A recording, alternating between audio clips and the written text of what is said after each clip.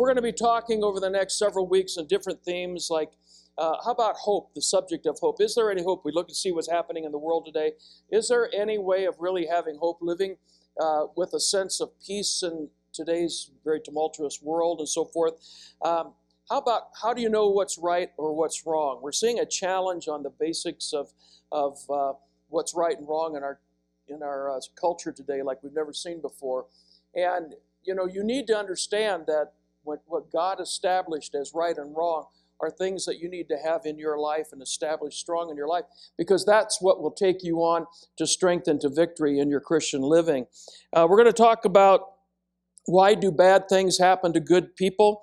We're going to be talking about what about eternity? What comes next after this life? Does the Bible speak about that? Of course, most of us know it does.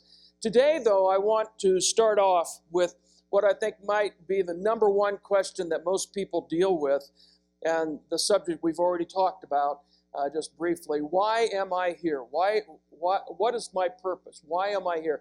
Why do I exist in 2015? Well, atheists, as you know, who do not believe in God, will tell you that all of us are here merely by chance. It was a chance happening. Certain chemicals came together at exactly the right time and under exactly the right conditions, which produced eventually you. So you're here totally by chance. Now, some people like that philosophy of life, and one of the reasons they like it is because it takes away all sense of responsibility before God. It takes away all accountability before God. And that's appealing if you live your life in such a way that the thought of accountability is fearful. So people who live like that attach to the idea that there's no accountability and therefore no God. The downside of that particular philosophy is that it leaves you very, very empty on the inside. If our existence is nothing more than a chance happening, then none of us have any real value. If all we are is by chance, then we have no real value, because if life is simply the joining of chemicals at the right time, under the right conditions, evolving in just the right way, if that's the way it all happened, then your life and mine have no great purpose, they have no great value. And the answer to the question, why am I here, is left unanswered. Bertrand Russell, you may not have heard of him, but he's a British philosopher, a renowned atheist. Still, he made this statement: unless you assume a God, the question of life's purpose is meaningless. Isn't that interesting that an atheist would say that? Unless there is God, the question of our purpose, of our value, is absolutely meaningless. I agree with him, at least at that point. But when you go to God, and when you go to the idea of God, and then more than just the idea of God, when you go to the reality of God who has been revealed to us in His Word, you find that life does have great value. In fact, I will go so far as to say your life has great value. Listen to Psalm 139, powerful words. O Lord, you have examined my heart, and you know everything about me. You know when I sit or stand, when far away, you know my every thought. You chart the path ahead of me and tell me where to stop and rest. Every moment, you know where I am. You know what I'm going to say before I even say it. You both precede and follow me and place your hand of blessing on my head. This is too glorious, too wonderful to believe. I can never be lost to your spirit. I can never get away from my God. If I go up to heaven, you are there. If I go down to the place of the dead, you are there. If I ride the morning winds to the farthest oceans, even there, your hand will guide me, your strength will support me. If I try to hide in the darkness, the night becomes light around me. For even darkness cannot hide from God. To you, the night shines as bright as day. Darkness and light are both alike to you. You made all the delicate inner parts of my body and knit them together in my mother's womb. Thank you for making me so wonderfully complex. it is amazing to think about.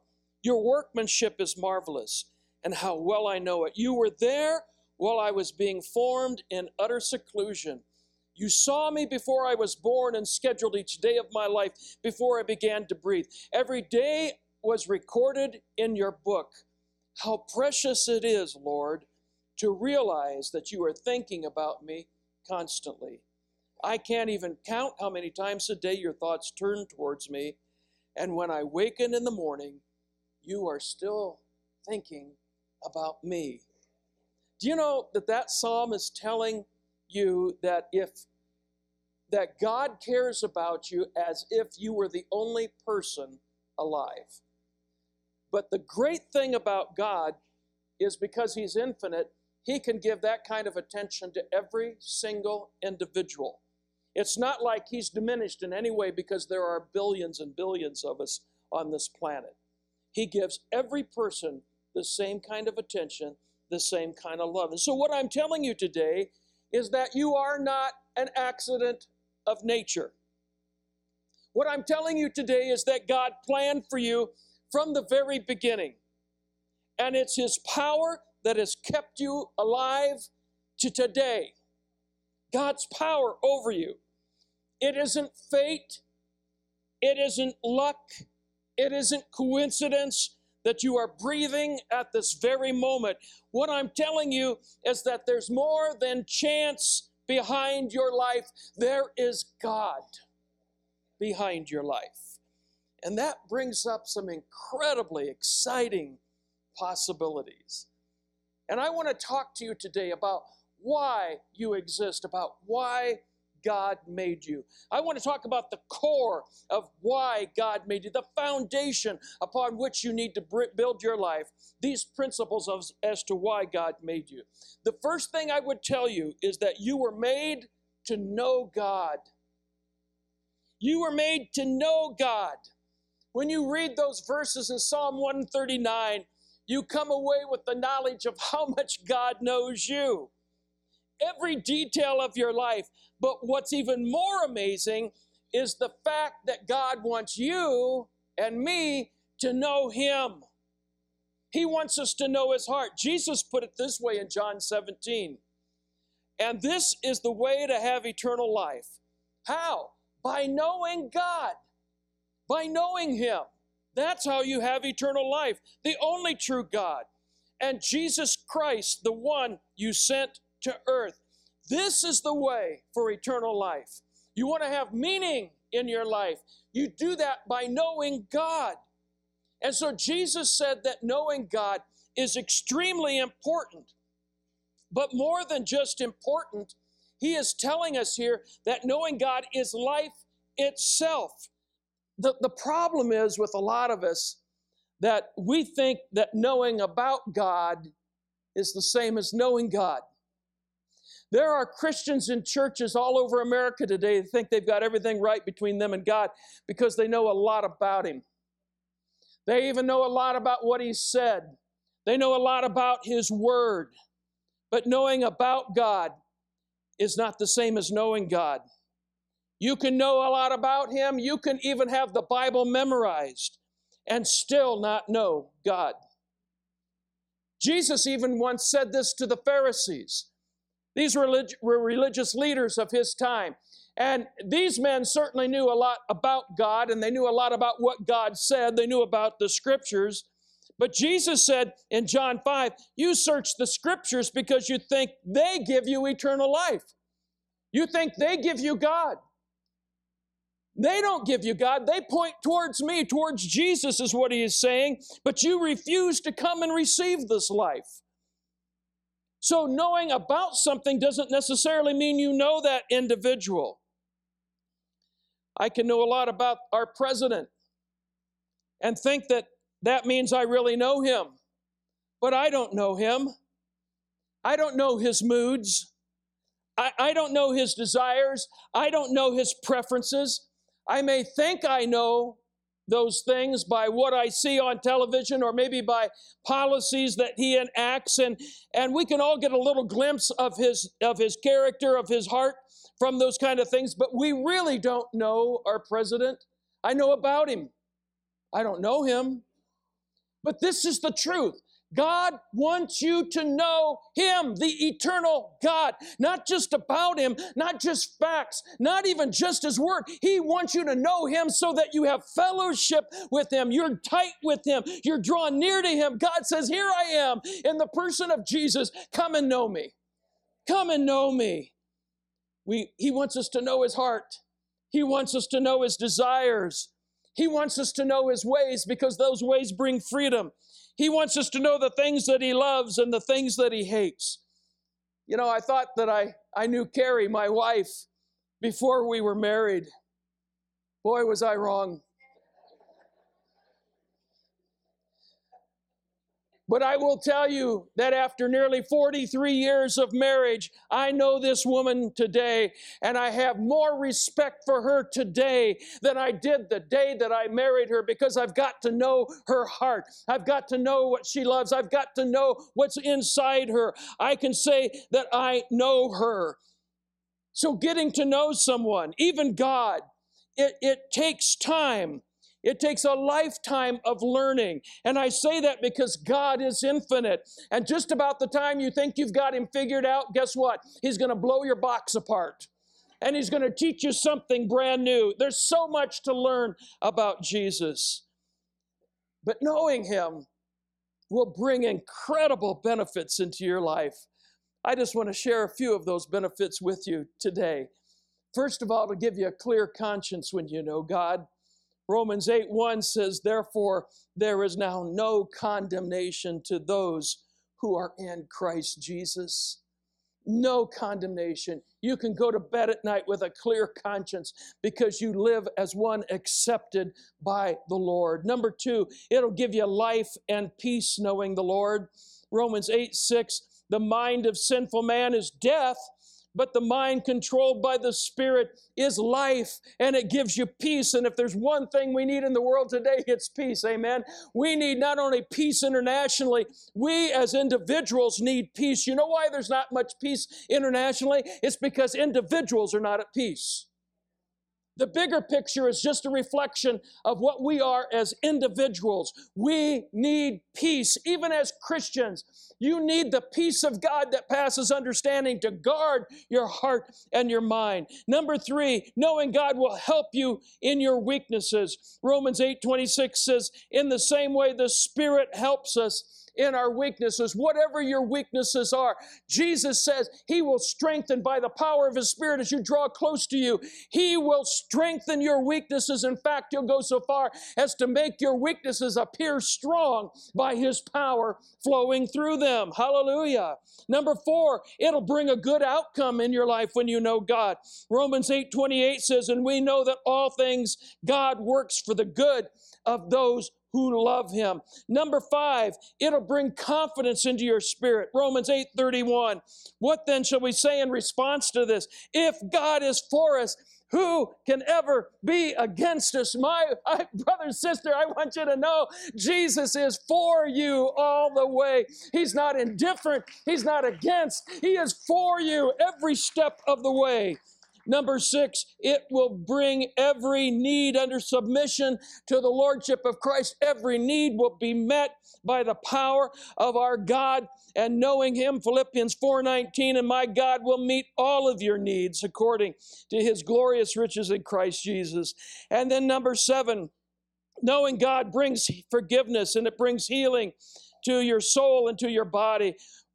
Psalms 103, he forgives all of our sins and heals all of our diseases. And on and on and on and on I could go this morning about the benefits of being close to God and knowing God and what that'll mean in your life. When you come up against it, you better know God because there's a lot of walls out there. But I know the wall breaker, hallelujah. I know the one who causes walls to fall down. And he's the Lord God, our Savior, Jesus Christ. The point is you were made to know him and to experience him. Number two, I would say that we were made to fulfill a purpose. You have a mission and a purpose to your life. And it's not just to make house payments and refrigerator payments and car payments. It's not just to have a career. That's part of the piece of the puzzle, but it's not the whole puzzle. God wants you to fulfill a mission for your life. There's nothing worse than living life with no sense of real purpose. In fact, God made each of us in such a way that we need to achieve to feel of value. When we aren't achievers, when we don't go anywhere with our lives, when we don't let our lives count, we lose a sense of value. And that's very important for you to understand. It's good to have safety nets that help us in time of need, but never live in the safety net. Always rise above it. Always move out from there. Let God set your life on a higher plane. But it's not just achieving at anything. What's important is that you achieve at the work that God has called you to do. You've got to do what God has laid upon your heart to do with your life. Ephesians 2:10 says that we are God's masterpiece. He has created us anew in Christ Jesus so we can do the good things that He planned for us long ago. That scripture just is loaded with truth. It tells us, first of all, that God planned for us to be here. You are not here by accident. It says in the last part of that verse, God planned for us long ago. What a thought.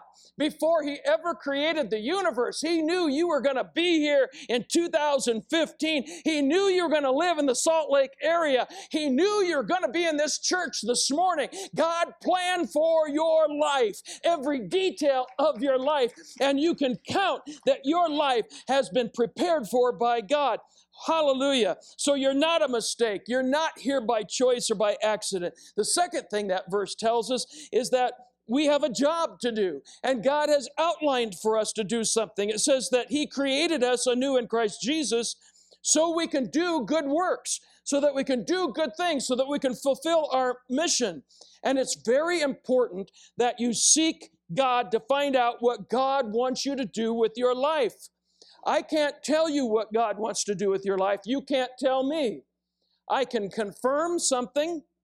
You can confirm something in me. But I cannot tell you. That's between you and God speaking to your heart.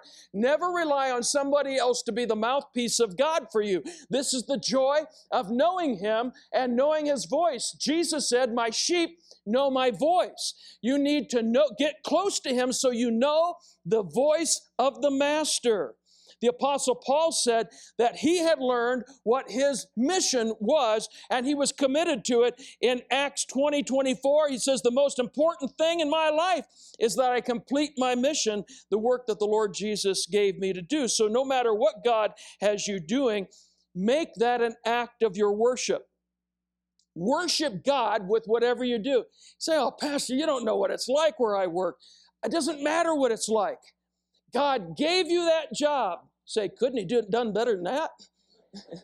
Yeah, He can, but He puts us where we're capable, and we grow from there, all right? And wherever you're at, doing whatever you do it for the glory of God. Don't do it for a paycheck. Do it for the glory of God. Don't do it for your boss. Do it for the glory of God. That's what Paul said in 1 Corinthians 10:31. Whatever you do it for the glory of God. That is my life's purpose right there, my life's mission. My purpose verse is that verse right there. And then number 3, you were made to enjoy God forever. Hallelujah. You were made, in other words, to go to heaven. You were made to have fellowship with Him forever. John 3:16, "For God so loved the world that He gave His only begotten Son, that whoever receives Him, believes on Him, should not perish, but have everlasting life." But not everybody gets to enjoy God forever. You see, a lot of us, we have this feeling that God just kind of blanket covered, Jesus died on the cross, and that blanket covers everybody in the world. Everybody's automatically saved. But that's just not true. You've got to read the rest of the Bible. Because the Bible teaches us that eternal life is a gift, and like any gift, it has to be received, or it does you absolutely no good. So you've got to decide to receive it. You've got to decide to take it, or it does you no good. So how do you receive the gift?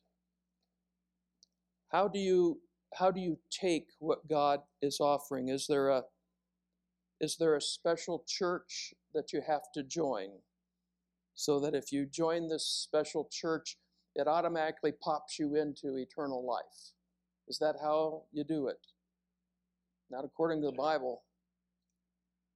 Is there a certain amount of money that you need to give? You need to write a check and give a certain amount of money away. If you give enough, you qualify. No. It's free. You can't buy it. You can't earn it. It's free. According to the Bible, what is required is for you to ask God through Jesus to forgive you of your sins. To ask Him to become your Savior and your Lord. And He will give you eternal life. Then you can enjoy God forever. But only those who do that enjoy God forever. And some people think that that's too easy. In fact, I've heard some people call that cheap grace. And they say, well, we got to do something. No, there's nothing you could do. Try your hardest. It's not good enough. If you and I could save ourselves, Jesus died for nothing. The reason He was put on a cross and died that cruel death is because that was the only way out for us.